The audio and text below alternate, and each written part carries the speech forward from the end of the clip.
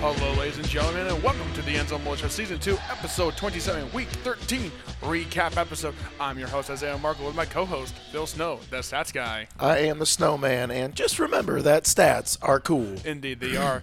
And, Phil, this is going to be the first time, I believe, since last year that it's just you and me today. Yep, no Cade Man. He was having a good time at the Buckeyes game last night, so he's going to be probably on his way home or hanging out there today and then on his way home. So wishing him safe travels home, obviously. But, it was a jam-packed Friday night of football. A lot of good games on the board. And, it was interesting as I was looking across these divisions and across the numbers. You expect to see some 1-2, but not a lot of 1 versus 2 matchups out there. So it's a lot of competitive football all the way through. And that's what you love to see here, especially during playoff time. And Playoffs? That's what you love to see during playoff time. And, there were some really good games here in the local area. Obviously, Columbus Grove moving on. Great win for them. Liberty Center, PH, another couple of closer teams moving on. Toledo Central Catholic with a dominant win over Mansfield Senior. I kind of said that maybe they could compete with each other there, but Toledo Central Catholic once again just kind of just too much there. And we're down to 56 teams, and it's supposed to be nice weather next week, so we'll see what we have in store. And let's dive into what we had last week. Absolutely. So, Phil, I know you got the Division One stuff written down there. What do you got for us there? Well, let's go over our coverage teams here, and then we'll go over all of our divisional regional finals, and we'll talk some interesting matchups and what catch our eye here, and then we'll have hopefully a cool interview for you here in just a couple minutes too. Absolutely. So we let's start it with Division 2 or Region 6. The number 2 seeded Anthony Wayne Generals playing against the number 3 seeded Highland Hornets. The Hornets winning this one at 31-10. Phil. Yeah, the Medina Highland Hornets. Just really defensively kind of stymied. The attack there from Grant Kinney. We kind of said if you were able to slow down Grant Kinney a little bit, you could kind of stymie that offensive attack a little bit. And it seemed like the Hornets were able to do that. And, kudos to Anthony Wayne. They had a really good season, just unable to get over that hump. Medina Highland kind of got the better of them the last time they played as well. And, Medina Highland's going to have a tough matchup next week, as we knew whoever was going to win that game was going to have a tough matchup against the number 1 seed of that region, which we'll get into that in a little bit later. But just a good win for the Hornets. Anthony Wayne bows out. Good season for them. Let's see what their record was. Would have been 11-3. They bow out this season, as they got a lot of talent coming back. Again, Grant Kinney's just a junior, so he'll be coming back next year. He's going to bring back a lot of talent with him. So, if you're Anthony Wayne and Coach Brumgard, you got to like what you did this year. Just tough sledding, moving the ball offensively there against the Hornets. And, the Hornets got a nice offense, so they could give Avon some trouble. Olmsted Falls battled Avon, on Friday night really, really well compared to what their first game was. First game kind of a blowout. This one much, much closer. So, kudos to the Hornets. Anthony Wayne bows out of their season, though. Good season for the Generals. Yep. Our next one, Division 3, Region 12, the Walpock Redskins playing against the number 1 seeded Baden Rams. The Rams winning this one 14-10, Phil. Yeah, Wapakoneta was able to jump out to an early lead in this game, and then kind of stalemated to the middle 2 quarters. Fourth quarter was a lot of action. Hamilton Baden was able to score 2 touchdowns there in the fourth quarter to win the game 14-10, and it was just it was a game that Wapakoneta seemed like they had control defensively, and credit to the Rams there. They were able to stick with it and come away with the win there to really continue their dominant season, and now they're going to get another WBL opponent. So it'll be interesting to see what happens there. But the Rams surprised me a little bit. When you stick with what you stick with what you do, though, I think, and that's kind of what they did. And fortunately, they were able to find some plays that were able to work for them to be able to kind of score there at the end and to take charge of that game and be able to beat Wapakoneta. But a great season for them. They're going to bring back a lot of talent as well. Markle, we talk about Moyer and we talk about Caden Page as well. They're gonna bring back some talent, so that'll be exciting to see what they do next year as well, as they bow out of their season at 10-3. Yes, exactly, at 11-3, 10-3. Yeah, sorry. 10-3. Our next one, that is the number 6 seed is Salina Bulldogs playing against the number 2 seed Tippecanoe, the Red Devils. This one came out with the Bulldogs of Green, 27-13. Yeah, they were able to get a a good dose they're going is we're going to see if we can get our interview here with Coach Andy Schaefer. See if we can connect with him here. I got it's only giving me the FaceTime one. It's only giving me the FaceTime audio. I don't know why it's doing that. Well, let's hope it all works out. So we'll see if we can get in touch here with Coach Schaefer. Hello, Coach Schaefer. This is Isaiah Marco of the End Zone Militia. We thank you taking time out of your day for this interview, and I do apologize on the FaceTime audio. It's not giving me an actual phone call. That's all right. It works. Well, Coach Schaefer, thanks a lot for taking some time with us. First of all, I want to congratulate you on a really big win on Friday night against a really, really good Cary team. Just kind of talk with us about how that game went, the flow of that game. It seemed like you guys kind of jumped out to a really good start, and we're just kind of able to take your morale from there to be able to win that game. And just talk with us and tell us about how that game was for you guys.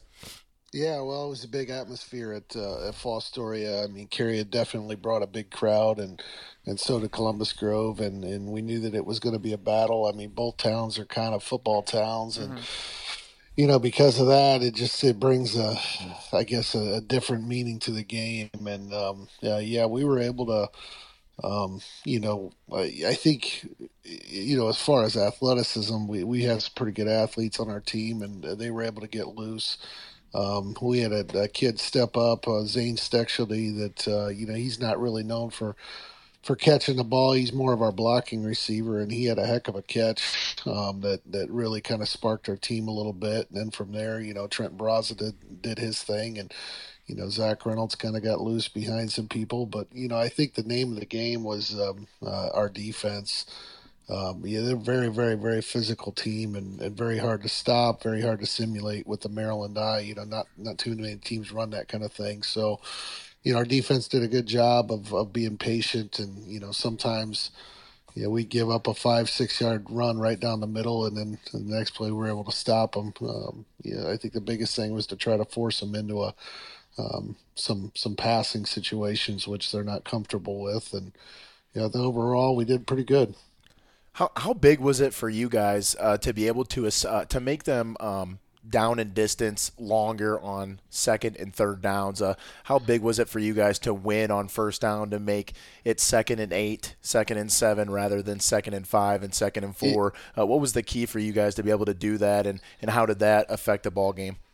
Yeah, I mean, that was the emphasis, and we talked about what we got to do that. So earlier in the game we were bringing in a pretty big kid, Ethan Johnson, 6'5", 330 pounds, and playing kind of like a 5-man front, which is not really what we do.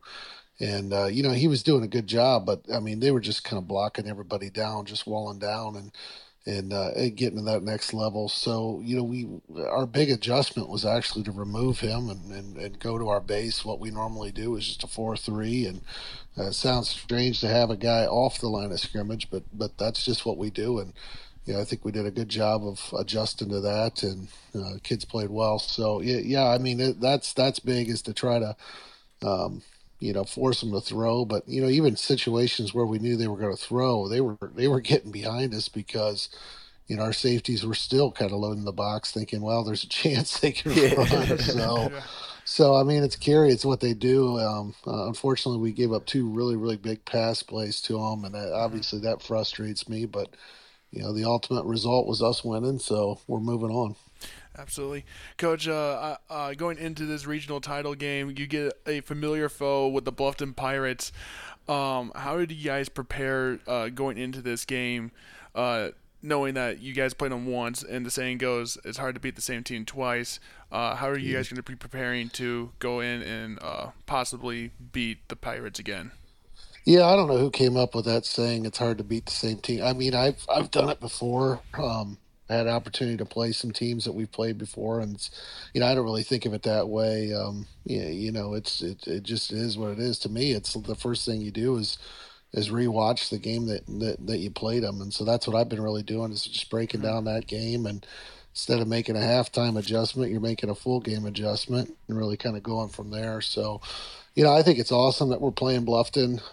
I think it's great for their program to, I guess, be headed in the right direction. It's good for the Northwest Conference, and yeah, I'm excited to play Bluffton. I couldn't ask for a better team to play against. It's going to be a big crowd, big atmosphere, and I think for the teams that we played through the playoffs, they've certainly prepared us for Bluffton, and I don't know if they've had the same scenario in their bracket, but I guess we'll find out. Coach, you go back earlier a little bit in the season. You guys struggled a little bit earlier in the year. You take a tough loss to a really, really talented Patrick Henry team who's also playing for a regional title. Just what do you think the biggest turnaround for you earlier in the season? Obviously you knew you had some guys out there. You knew you lost a little bit to graduation. What do you think was the biggest turnaround for you guys earlier in that season that really sprung you forth to this? I think you haven't. I think 8, 9, 10 wins in a row here. What's been the key for you guys during this stretch? Yeah, I know. I've said this a few times, and it's really the truth. It's just taking one game at a time, and when we lose, we don't. I guess we don't freak out. We just say, what do we got to do to get better, and kind of reevaluate it and just go from there. And we really just never look at like long term stuff. We're just kind of living in the moment and just living the now. And I know that sounds like typical coach talk, but it's really it's really the truth.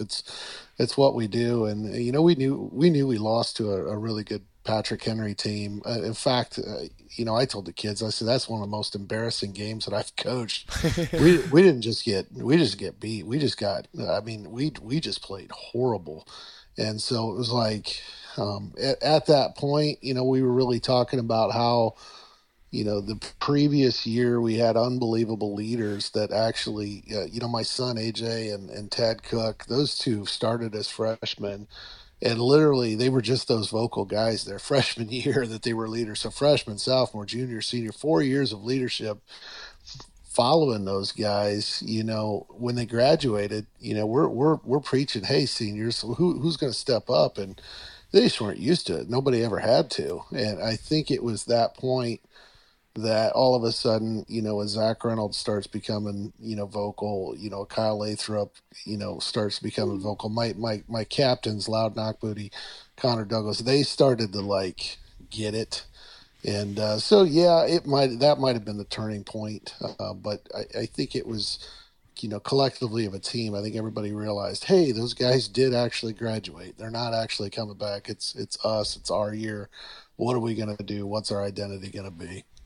Just a couple more things for you, Coach, before we let you go. Yeah. I don't want to. We never want to single anybody out. Obviously, I know that's really difficult to do because you could talk about all the great things about every single one of your kids, one through how many ever you have. But just take some time with us to talk about how much Trenton Barraza has meant to this program. I believe if I read the numbers correctly, 4th all time in the rushing statistics there at Columbus Grove history, and there have been some dudes that have came through that school. So. I know it's difficult to just single somebody out, but just talk about how much he means to this program and just how special he is on the field and how he leads by example with what he's able to do out there.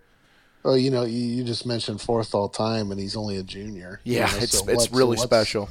It is, and the thing about Trenton, and I don't know if you've had a chance to talk to him. A lot of people have had a chance to interview him, and the very, very first thing that he does is try to deflect and give credit to the offensive line, our tight end, our quarterback, our players, and that kind of stuff. So yeah, I don't mind taking a moment and talking about him. I mean, he's a humble kid, and the biggest thing about Trenton, a lot of kids have the vision.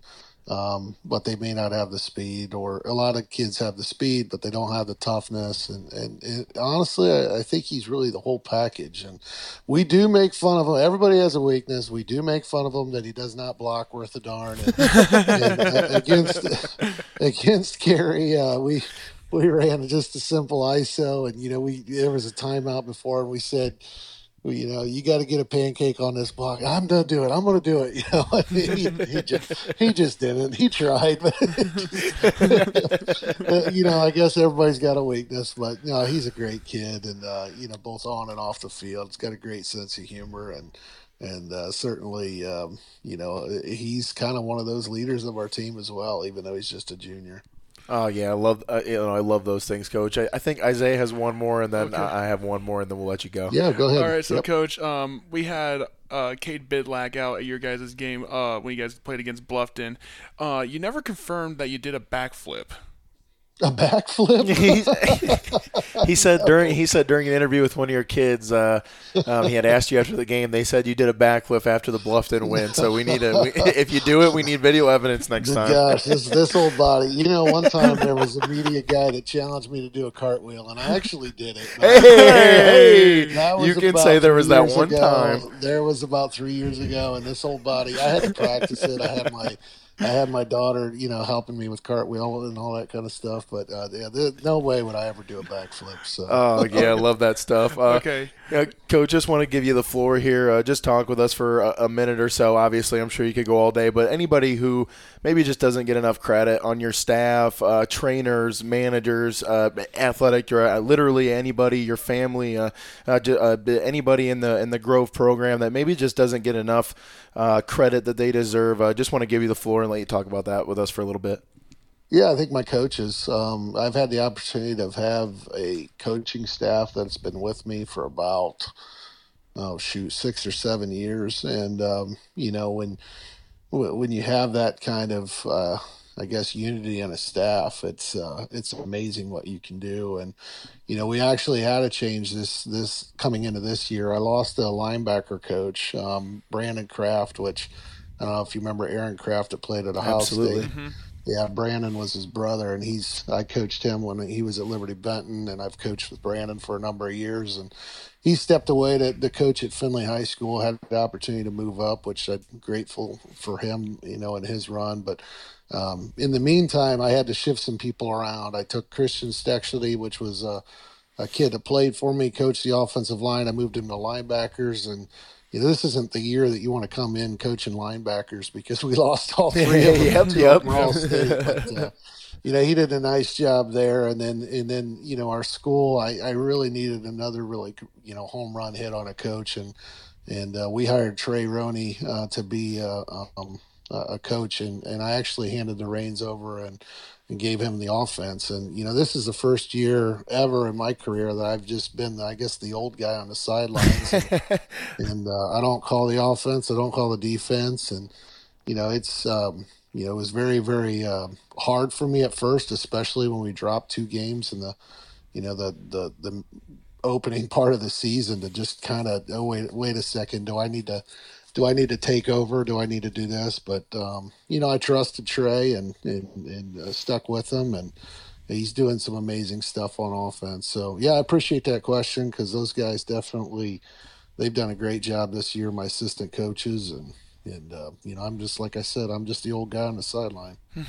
I've coached a little bit myself, and I know it takes a village. There's a lot of pieces involved, so we love giving you guys the ability to shed some light on some of those people. So we appreciate you sharing that with us as well. Yeah, so thank you. Yep. Last thing, obviously, just want to wish you the best of luck on Friday night as you take on the Bluffton Pirates for the Division 6 Region 22 championship game. That game being played at Finley Donnell Stadium, 7 o'clock kickoff on Friday night. Coach, best of luck, and go get them out there. All right, I appreciate it. Thanks again for your support. No Absolutely. problem. Thanks, Coach. So that was Coach Andy Schaefer there for the Columbus Grove Bulldogs. Just a really good win over Cary, which we'll break that down here a little bit later. But just shout out to him for joining us. Just a classy guy. He was really cool with Cade when he was down there. A team that was kind of outside our coverage all season, but we've kind of added them in over the last couple of weeks over the playoffs over the last couple of weeks, so we could expand our coverage a little bit since we're losing some teams, and we love doing that. I love expanding out a little bit, and we take on 36 teams during the regular season, so 37. It's 37, so it's a little bit harder to do that. But as we get a little bit lower here, it's easier to pick up some of these teams, and Grove's always one of those teams that just finds a way to battle for a regional title somehow, some way, and big shocker, here they are doing it again, and kudos to that squad over there, and like I said, I wish him luck. And again, that's crazy. Trent Barraza, just a sophomore over there, 4th all time on the rushing list there for Columbus Grove. So great stuff there, and shout out to Coach Schaefer for taking some time with us there. That's pretty awesome. Absolutely. So we get back to the Salina Bulldogs in Tippecanoe. Yeah, so Salina, 27-13. Salina runs a shotgun and runs a lot of stuff with their quarterback. The quarterback's kind of a dynamic athlete. He can throw, he can run it. He's a physical runner, but he also has speed. But he likes to finish downhill, which I really like about him. Tippecanoe had a hard time dealing with that little counter RPO type run play. They would send a guy in motion, they would fake it, and the quarterback would either run up the middle, run around the edge. Usually a pulling guard would come around the edge too. So a read option power. there was just a lot of deception with their running game, and I think that really just had Tippecanoe guessing. I will say I was a little bit disappointed in the Tippecanoe stadium stands. Just not a lot of support for their squad. The Salina team all the way full, standing room only on that side. And, I love that. Salina, I'm going to have to read into this. I don't know the last time they were fighting for a regional championship game. I know that they're going to have their hands full. They're going to be a tough – that Hamilton-Baden squad is very, very good. So it is definitely going to be a tough contest for them. But, kudos to Salina. Again, we had Scott Barrett on here week 6, 7, whatever it was. And, he had said that he thought Salina was the top of the class in this WBL. Lost to Wapakoneta, so maybe Wapakoneta was definitely as well a great team. But here Salina is fighting for a regional title. And I definitely think that's a game that they can win, Isaiah. I mean, Absolutely. You got to be looking at the Wapakoneta film and thinking, what can we do to adjust whatever it is, and you stay true and hope. Again, Friday is supposed to be pretty nice weather, so we'll see what happens. Yep, and so we get to our next one, Division 5, Region 18. The number 1 seeded Liberty Center Tigers playing against the number 4 seeded Oak Harbor Rockets. The Tigers running away with this one, 45-14. Liberty started off the game with a 21-0 lead. Starting off the game there, Phil. Yeah, Liberty Center had scored on their third play from scrimmage. This is the second time this season that Liberty Center really caught a team off with passing it with the play action on first down. We saw it with Archibald earlier in the year with the completion of Trent Cruz, a big 50-yard gain there that kind of set that up on that first drive. We got Tenora with it, too. Tenora with Colton Chambers as well. That first play went for, I think, a 70-yard touchdown. So, you look at the play action pass on first down really to open up the game. I thought that was really nice. Landon Cruz played out of his mind, Isaiah. I mean, he was bringing down catches, great throws from Landon Amstutz as well. He was 10 of 15. I'll get to the stats here in a minute, but Landon definitely had his best passing game. This is the most we really had to call on him, and credit Oak Harbor's defense. They were stacking the box a little bit to take away the run, and Liberty Center had to use the passing game to open up some of that running lanes, and then it was kind of a chess match. And this is where I think I got to give the coaching staff a little bit of credit. They were running outside runs, which were kind of setting up those power plays. And then they used the power plays to set up those outside runs. So they were really manipulative on offense. We had seen stuff that we hadn't seen all year. We've seen other stuff that they didn't run. So I know Liberty Center still hasn't gone to its full playbook yet, which I love.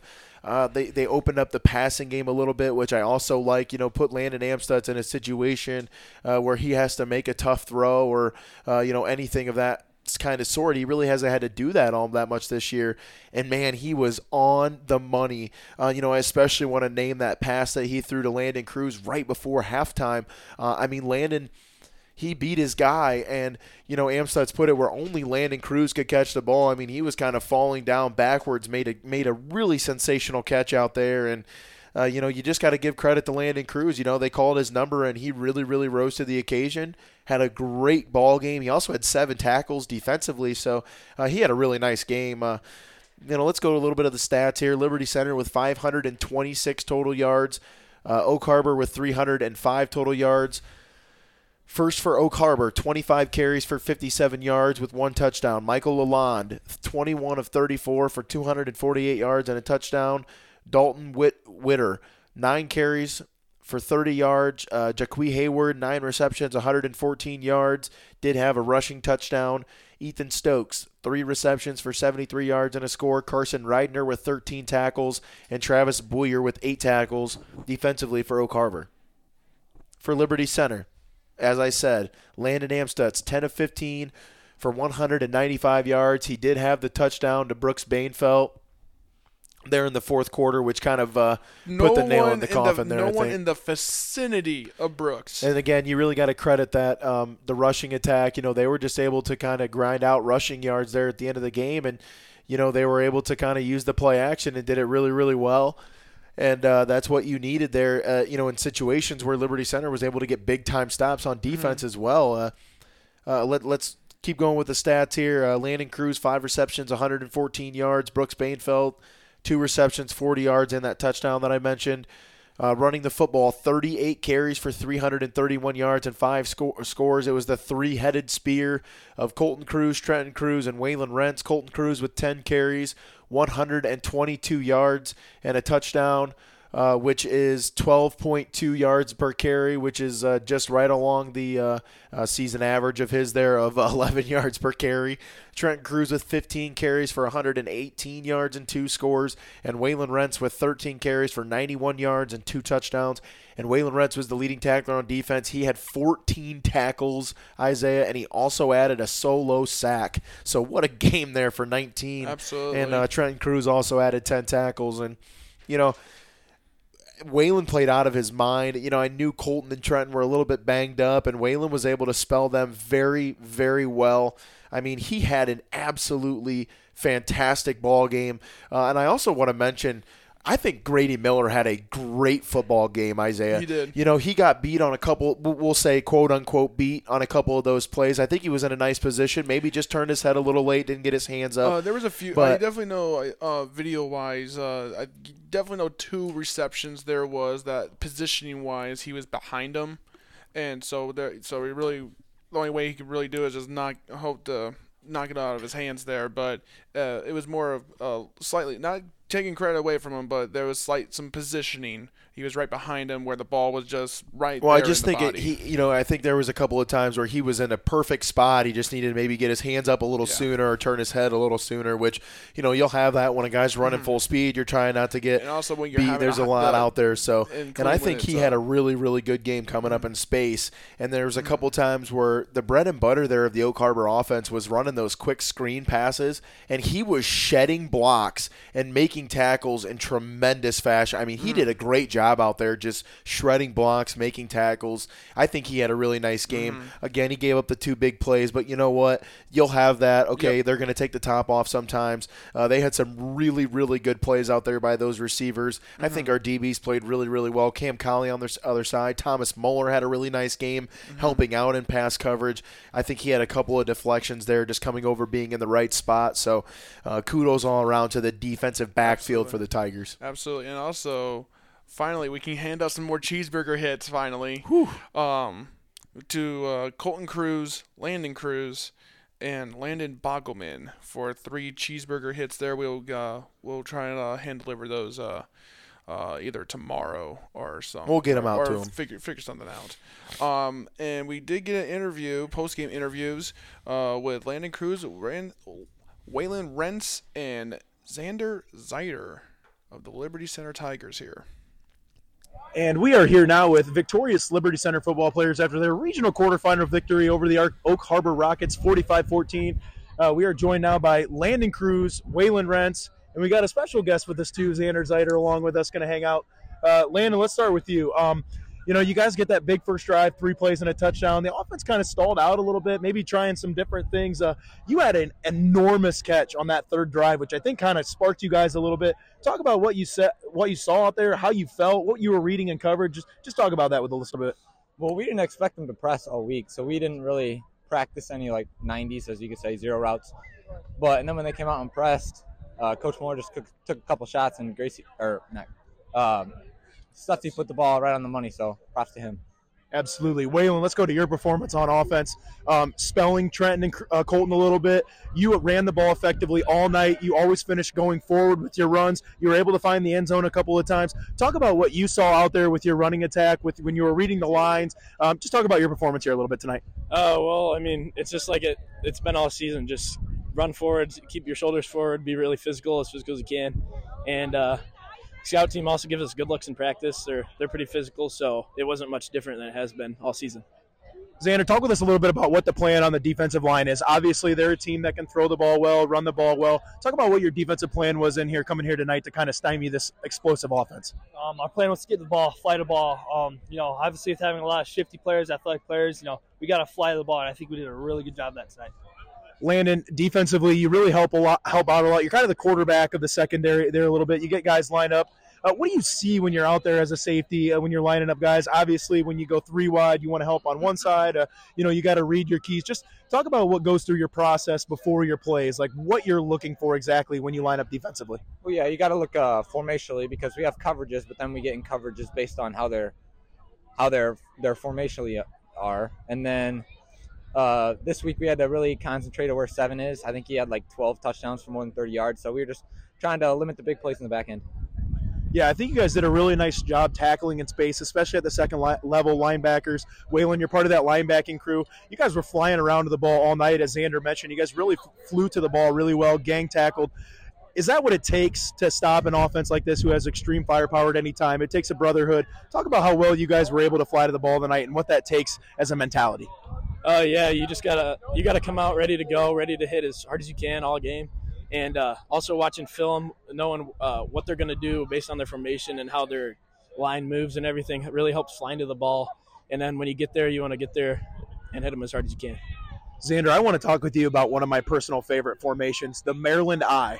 I love watching you guys run that. You're kind of the lead fullback in that. Just talk about the kind of deception that you guys have as an offense and some of the things that you guys are able to do because of that deception. Our offense, it's kind of based around, we're gonna pound it, and that's really the heart of that formation is, we're gonna go right at you and we're gonna pound it right up there. Landon, what does the Liberty Center Tigers have to do to keep on rolling into the regional finals? We got to stay focused, have a good day of practice each day, and just come out ready to play. We can't start slow. In the playoffs, you really got to get out to a big lead, start fast, and get some momentum. Waylon, talk about how nice it felt playing in front of this huge crowd here away from home at a beautiful Clay Memorial Stadium. It was a really nice sight. Talk about what it meant to you to play out in front of this crowd here tonight. It really means a lot. I mean, it shows a lot of all the community coming to support, and it really helps with our energy and just gets us going. It helps us play really hard and everything. Xander, we know who you got next week. It's going to be Coldwater. I don't think you guys necessarily cared about who you guys play. Your preparation stays the same. What are you guys going to have to do to prepare? Watching film, obviously, but what are you guys going to have to do to prepare this week for a really good Coldwater team? Obviously with every game, there's no perfect game. So, today we made some mistakes. We got, zero on those mistakes and make sure that, play a better game next week. Fellas, congratulations on the win. Thank you. 3rd straight regional title appearance. Congratulations. Look forward to covering you guys next week. Thank you. Huge. And that was Waylon Rent, Landon Cruz, and Xander Zeiter. The Liberty Center Tigers of that post-game interview. So, Phil, Liberty's got a rematch with the Cavaliers. So yeah, it'll be interesting to talk about that one. Absolutely. Speaking of the Cavaliers, the number 2 seeded Edison Chargers playing against the number 6 seeded Coldwater Cavaliers. The Cavaliers winning this one 42-7. Yeah, Coldwater does a nice job of taking away the team's strengths. Milan Edison is a team that likes to run the football, and they were unable to really establish any kind of aggressive running attack. You know, especially there, Marcus Medina is kind of the oil of that engine. He's the quarterback there, dual threat. Almost 1,000 yards passing, over 1,000 yards rushing. Just really never able to establish a ground game. They were able to get a touchdown early there in that midway through that first quarter there, but Coldwater really just stymied their whole attack, and then Coldwater just kind of took off from there. Jumped out to a 28-7 lead at the half. Never looked back on their way to a 42-7 victory over the Chargers, who were the 2 seed. And the MAC is one of those conferences, man. They just know how to be physical, and they know how to play at this time of the year. And, in all retrospect, 43 degrees at this time of the year is perfect football weather. And, it's going to be a packed house at Spartan Stadium this Friday night when those two teams collide once again, this time with a trip to state on the line. I'm cheesing just talking about it here, guys. I got the chills already running down the spine right now just talking about it. It's going to be a colossal matchup, and I cannot wait. It's going to be probably the longest week of my entire life, just anxiety-ridden all the way. It's going to be unbelievable. So Kudos to Coldwater, though, a 6 seed. But, you can't – you know as well as I do, Isaiah, they're just not one of those ordinary 6-seeded teams. No, they're not. They're a team that's probably like a number 2 seed, 3 seed, 6-seeded team. That's just who they are as an identity. And I think that's kind of been showing here over the last couple of weeks. And, realistically, Archbold's given them their best game. So that shows you the toughness and physicality of the NWL in its own rights. We talk about the MAC, but, the NWL is physical in its own right. So kudos there to Coldwater as they keep rolling despite the loss there at the end of the year to Marion Local of 1-3 straight now to fight for a regional title. Absolutely. So we go over to Division 6, Region 22, the number 1 seeded Columbus Grove Blue Bulldogs. The Dogs. Against the number 4 seeded the Cary Blue Devils. The Grove Dogs win this one 37-21, Phil. Yeah, as Coach Schaefer mentioned, they did a really nice job of keeping them behind the sticks on first down. When he said they had given up maybe 5 or 6 yards, they would do a nice job to get a TFL or stomp them for no gain to force a 3rd and 5, which is what you want. Anything longer than 3rd and 4 against an offense like Cary is a positive thing for you defensively. And he told you guys they lost 3 All-State linebackers last year to graduation, and those kids have really stepped up and done a really nice job of kind of taking the helm there of the defense, and that's kind of been their I think their staple here the last couple of games. They held Bluffton, explosive Bluffton offense to just 7 points and a 14-7 win at the end of the year to give them that conference championship. And now they're gonna have another go around. We'll call it round 2, if you will, and it's going to be again like we mentioned in his interview at Finley's Donnell Stadium. So that'll be an interesting contest, Isaiah. Absolutely. So we get to our last division, Division 7, Region 26. The Patrick Henry Patriots playing against the number 1 seed Hopewell Loudon Chieftains. The Patriots winning this one 26-14, Phil. Man, how about them Patriots? Yeah, I told you. 26-14 win over the number 1 seeded Chieftains, a team that thought maybe going into this game that they were going to have a leg up. But I'm telling you what, those Patriots are playing tough right now. I talked to Coach George a little bit after the game, and he said Lincoln Krieger was a warrior that night. Just some of the things that he was able to do. Let's look at the statistical stuff here. Patrick Henry with 298 total yards. Hopewell Loudon with 169 total yards. The biggest statistical thing for me, though, let's talk about time of possession. 32 minutes for Patrick Henry to 15 minutes for Hopewell Loudon. So Patrick Henry was really able to control the football, and I think that's been the biggest difference of that football game was just the way that Patrick Henry was able to control the line of scrimmage. Not big rushing numbers. Lincoln Krieger, 21 carries, 91 yards. Houston Miranda, 25 carries for 76 yards and 2 scores. So not eye-popping numbers in the rushing game, but I think they did methodical drives, were able to keep Hopewell Loudon's offense off the field. They did exactly what you want to do as a quote-unquote underdog in this football game, and Patrick Henry did a great job. And Lincoln Krieger also is 8 of 13 through the air for 126 yards and a touchdown and 1 interception. He also caught a touchdown pass on a little Patriot special, if you will. Bill Insman special. A little Landon Johnson touchdown pass there to him. Landon Johnson also added 5 receptions for 68 yards. He was 1 of 1 through the air for 5 yards and a touchdown. Thomas Smith, 2 receptions for 40 yards and a touchdown. For Hopewell Loudon, Braylon Martinez, 12 carries, 21 yards. He also had 6 receptions for 74 yards and a touchdown. They had 18 rushes for 74 yards as a team, so not a lot of ground attack there for a team that likes to establish the run. Evan Creas, 11 of 22 through the air for 140 yards and 2 scores. He did have an interception. And Blake Barrier, 3 receptions for 19 yards and a score for Hopewell Loudon. So that was the statistical stuff there. So, man, just tough sledding for Hopewell Loudon. Great year for the Chieftains, but Patrick Henry with that daunting schedule that they play, you don't see a Division 7 team till the playoffs that really gets you ready for this time of year. And boy, has it shown in 3 weeks, Isaiah. Oh yeah, absolutely. Patrick Henry, Weaver has said it every year, every time whenever we get to playoff talking, Patrick Henry's coming into his. Weaver always says PH always has a trick play up their sleeve. You just don't know when it's going to come. And well, they pulled it out on this one, and Coach I having a historical season under his belt also, and hopefully he gets that regional title and go back to the Final Four again. So we get to our last game of the coverage of the night. The number 6 seed, the Macomb Panthers, playing against the number 7 seed, the Lima Central Catholic Thunderbirds. And it's the Panthers winning this one. 45-13, ground and pound was the way, Phil.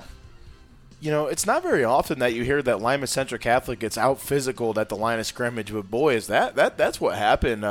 You know, it was a nice game at the line of scrimmage for Macomb. They were able to establish a run. They did excellent on first downs. They were able to get themselves in second and short, short opportunities down and distance, where they were able to kind of open up the playbook a little bit there. And you know, I thought Lima Central Catholic was going to be able to win this game, and Carson Parker ends his career with kind of disappointing fashion probably, but what a fantastic career for him. But a lot of credit goes to Macomb. I think they were the 6th seed, so they were, they had a tough road to get there as well, and they're going to face Patrick Henry in that regional championship game, and that one's going to be a colossal matchup. It's going to be a big matchup. I expect a really, really big crowd over at Buckenmeyer Stadium. Absolutely. So Phil, we lost 2 teams in our coverage. You're down to 3 now, but we always improvise. We always find ways to get more teams to talk about. So, Phil, you got a whole entire list for me, don't you? Yeah, I figured we could just run down all the regional title games that that are going on. Obviously, we have 56 teams left in all of the state of Ohio still playing football, and I think you start with over 700. I think it's remarkable that you get down to this point. And I think this is going to prove my point about how wide open these teams have been playing and how good the competition has been 1 through 8. Because there's not, like I said, there's not a whole lot of 1 versus 2s in there. There is some, but not a whole lot. Let's look at Division 1, Region 1. It's going to be St. Edwards versus Medina, the 1 seed versus the 6 seed. In Division 1, Region 3, the 4 seed Upper Arlington, who knocked off the number 1 seed Gahanna Lincoln 10-7 on Friday night. We'll play the 2 seed Hilliard Bradley. In Division 1, Region 2, it'll be Springfield, who is the 12 seed, guys. Yep. Knocking off Olentangy, the Braves, the 1 seed on Friday night, 37-24. Big-time win for Springfield. I believe they're the Tigers, if I'm not mistaken. And then on the other end of it, Dublin Kaufman with a win over Olentangy Berlin. I said it was going to be a good game, 24-7. It was indeed a good football game. So Dublin Kaufman, the 6th seed. The Springfield Wildcats, a big win for them as the 12 seed. So it's going to be the 12 seed Springfield Wildcats versus the 6 seed Dublin Kaufman. Dublin Kaufman, a team that, really surprising some people as of late, playing good football, and that should be a pretty good regional title. So all the Division 1 regional matchups should be pretty good. And then last but not least, Division 1 Region 4, the 5 seed Archbishop Moeller versus the 3 seed Lakota West. So only one seed left alive there in Division 1, and that is the St. Edwards team, which, as you know, defending state champions. So we get on over to Division 2. Division 2 is interesting as well. We lost Anthony Wayne in our coverage teams. They lost to a really good Medina Highland team. They're going to have a tough matchup. Let's look at Region 5 first. Division 2, Region 5. It's going to be the number 1 seed. See, this is interesting because in Division 2, all 4 number 1 seeds are alive. In Division 2, Region 5, it's the number 1 seeded Akron Archbishop Hoban. We'll be playing against the number 2 seed Walsh Jesuit.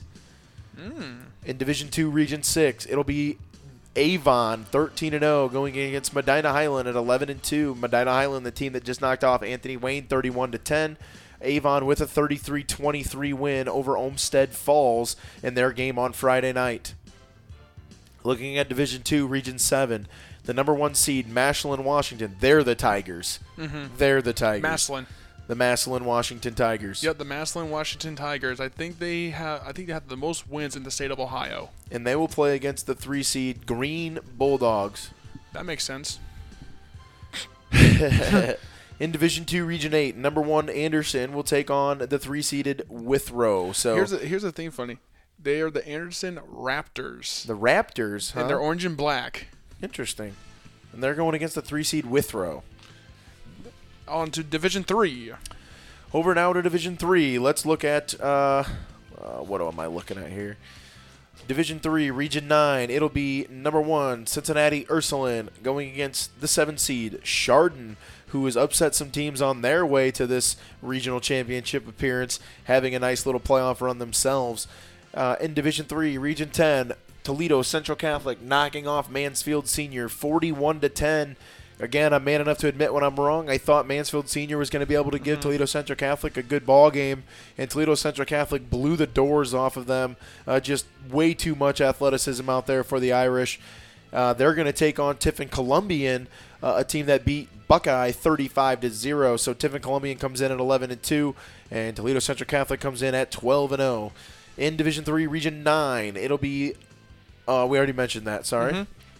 Let's go with Division 3, Region 12. As we mentioned, Hamilton-Baden, the number 1 seed, 13-0. The Rams knocking off the Wapakoneta Redskin 14-10 with 2 late fourth quarter touchdowns, is going to play the Salina Bulldogs, who also, as we mentioned, knocked off Tippecanoe 27-13. So the Bulldogs at 12-1 will take on the Rams at 13-0. That game is going to be an interesting one. Marco will check the where that game's being played out for me real quick.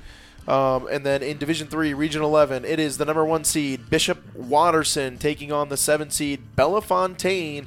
Tavian St. Clair and company over there, the Buckeye commit. He has got his team fired up and playing well. They're going to take on Bishop Watterson. That should be a really, really good regional final game over there in Division 3, Region 11. Let's see here.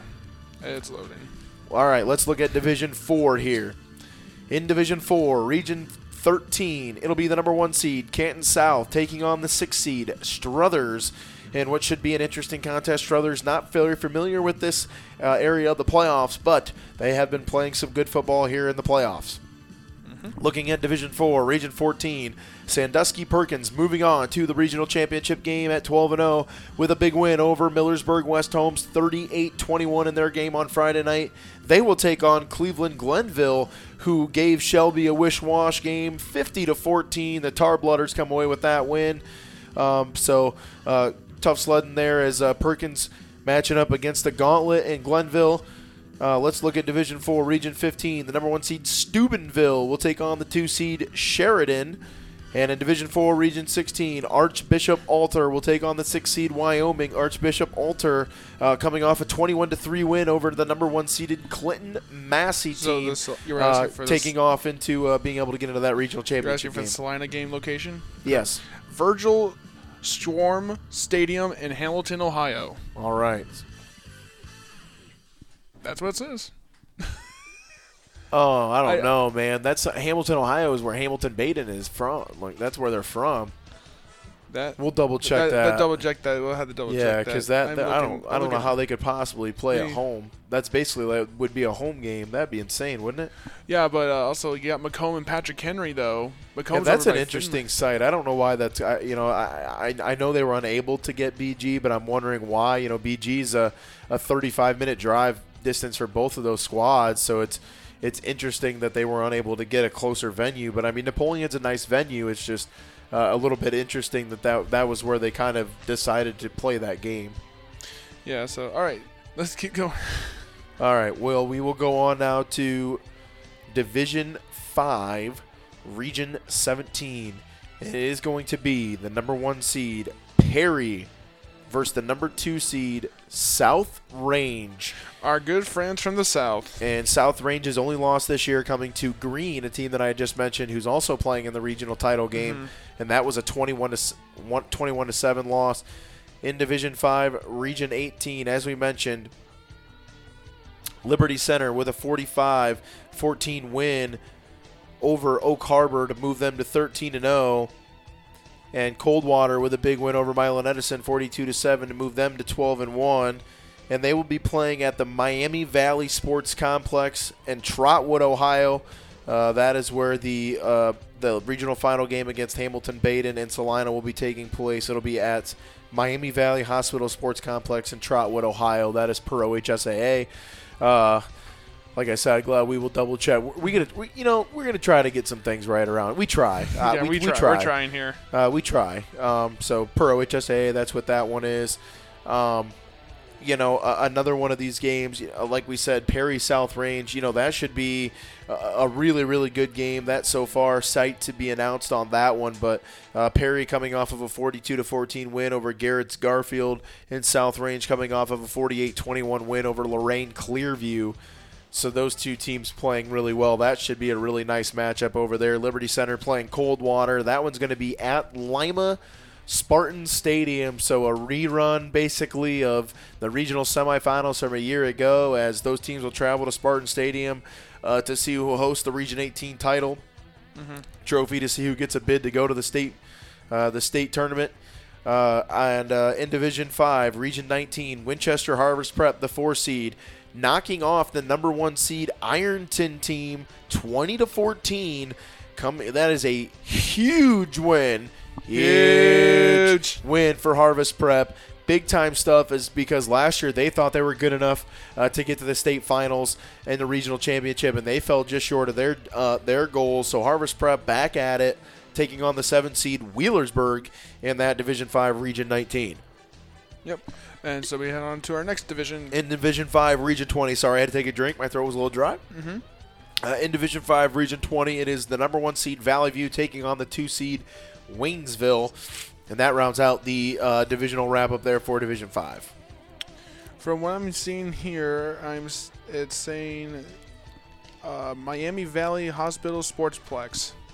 That's where Salina and Salina is playing, Hamilton Baden. Yep, Okay. that's what I just said. Okay, Yep. No, you're good. Yep. Yep. All right, Division 5, Region 18. Division 6. Division 6. For Division 6, Region 21, it is going to be the 1 seed, the Kirtland Hornets, taking on the 3 seed Mogador, a team I'm not too super familiar with, but it's going to be a pretty good game there. Kirtland is a team that has notoriously been there, going against. And then we'll look over to Division 6, Region 22, Columbus Grove, the number 1 seed at 11-2, playing against the number 2 seed, 12-1 Bluffton Pirates. Both those teams coming off win. Bluffton coming off a 34-0 win over Ottawa Hills. In Division 6, Region 23, the number 1 seed Garaway team will take on number 2 seeded West Jefferson.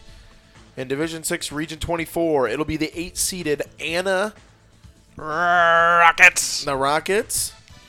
And versus the 2 seed Versailles. So an all MAC regional final there, as those two teams will meet in a rematch from earlier this year. Isaiah, if you could check the score on that game for me earlier this season. Give me a hot second here, bud. Division 24, correct? It is Division 6, Region 24. Okay. That game was 41-14 in Versailles' favor. Okay, so a chance for a rematch and a chance to see what can happen there when you play those two teams twice. You know, that old additive. I know Coach Schaefer said he doesn't know where it came from, but hey, you just never know. See what happens on that one. Could be a pretty good ball game. That game will be at Sydney Memorial Stadium. Okay, so a good venue for that one. Let's look ahead now. Let's look ahead to and that rounded out Division 6, Region 24. But hey, guys, before we move on, I do want to mention an interesting statistic. Anna in the first 3 rounds, 58-28, 52-28, and 56-51. So Anna has rolled off 3 straight games of 50 or more points so far in the playoffs. So they are really, really scoring the football well right now. We'll see if there's a defense that can contain that high-powered offense right now. Absolutely. That's on over to Division 7. Division 7, Region 25. The number 1 seed Dalton versus the number 2 seed Danville. And looking into Division 7, Region 26, it'll be the 11-2, the 5-seeded Patrick Henry Patriots taking on the 11-2, 6-seeded Macomb Panthers in a game that will be played at Napoleon Buckenmeyer Stadium. An interesting venue for that one. And then the Toledo Central Catholic and Tiffin Columbian game will be played at Collide. I forgot to mention that one, so I wanted to make sure that I got that in there. In Division 7, Region 27, the number 1 seed Reedsville Eastern will take on the 3 seed Caldwell. And Division 7, Region 28, Marion Local will take on the Ansonia Tigers, who squeaked by St. Henry in a game on Friday night. So congratulations there to Ansonia. They're moving on, and they will run into the powerhouse or as Isaiah likes to call them. The Alabama of of high school football. So, Isaiah, we're down to 56 teams left. Obviously, we got some interesting matchups on the slate. This was the one I think we all really, really wanted to see, though. You wanted to see that Liberty Center Coldwater matchup. This is a game that's going to be, again, one in the trenches. Last year, just to talk a little bit about last year's game, obviously Marcel Blasingame was not 100% in that ball game last year. Liberty Center was able to win the game in the trenches. Obviously, I don't think Marcel being in the game defensively changes too much for that aspect, but obviously their offense was a little bit different. It'll be interesting to see what Balin Blockberger has to offer for that offense going against a very, very good, aggressive Liberty Center defense. The Tigers have some speed on the outside themselves to be able to run with some of those athletes that Coldwater has. You look at the Patrick Henry-Macomb game. Macomb is a team that likes to establish a running game, Isaiah. We kind of talked about it a little bit before we went on, that Macomb was a team that likes to establish the run. Patrick Henry's done a nice job of being able to shut those running games down. Obviously, Arlington, a running team. They run that split veer type offense. Did a nice job against that, and were able to kind of stymie that attack. And then, you look to week 1, North Central, another aggressive running team. They like to run the football, stymie that rushing attack. So Patrick Henry has been tested for this type of offense, and they know what to expect, and Coach Jensen's going to have ready to go, I think. Absolutely. Coach I is amazing at it, and he knows how to stop the wing T style, or ground and pound team in general. Look forward to these Patriots playing against Macomb, and I believe this is the first time they played each other since 2018 when the Patriots won the league championship and then lost to the Panthers in the first round, and Macomb went on to win the state title that year.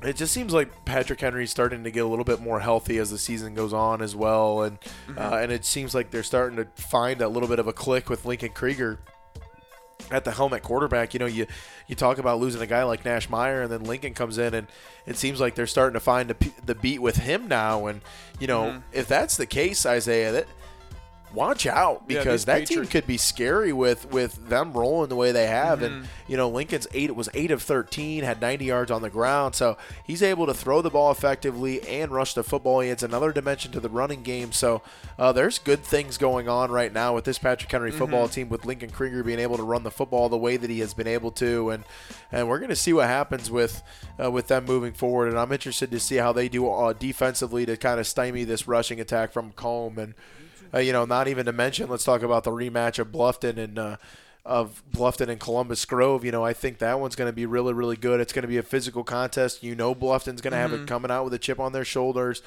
saying, hey, we got to win this ball game. They beat us earlier in the year. That one was at Columbus Grove. This one's going to be on a neutral site, so I know that might have a little bit to come into fruition. It might come into play a little bit with that. A little bit easier to win at your home stadium. Obviously, Clymer Stadium, a tough place to win.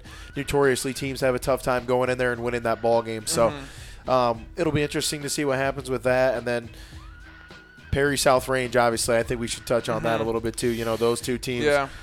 South Range, the reigning Division 5 state champion, definitely wanting to get back to that promised land to see if they can hold it up again, that trophy up again. And Perry's a daunting task. We'll see what happens there with that ball game, but that one should be a really, really fun contest.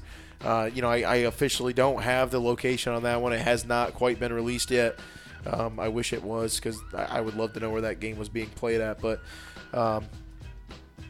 Division 5, whoever wins that one, is going to be a well-oiled machine coming out of that one. So, oh yeah, absolutely. Those games will be interesting as we move forward. Absolutely. So, Phil, we got some shout-outs, and we can call this one a day. Yeah, I just want to give a shout-out to Austin Purdue and the guys over at Knock It Out Drywall and AB Perfectionist Painting. You can give Austin a call at 419-906-1627. Shoot him an email at abperfectionistpainting@gmail.com. I'll give you a free quote. You can have his drywall guys come over and knock the drywall out and rebuild it up, and have his painters come paint it up for you. It's quality painting made easy. Dorian Hooker's Pro Day Performance Training with Dorian Hooker and Jordan Purdue. Those guys training athletes all over Northwest Ohio. If you want to be a better you, go over there and see those guys. Barbie Munn as well does a great job with a group of ladies that she does training with. Just an excellent atmosphere out there. And then LC Tiger Sports Line for the use of the studio and all the great equipment here at the studio. I love coming up here, having the Browns on, even when they're losing as bad as what they are. It's a good atmosphere and a fun time to be up here. Absolutely. Shout out to the Snyder family, the Tiger Den Dairy Bar, and when they come back in season, ask for a Duke Burger and tell them we sent you.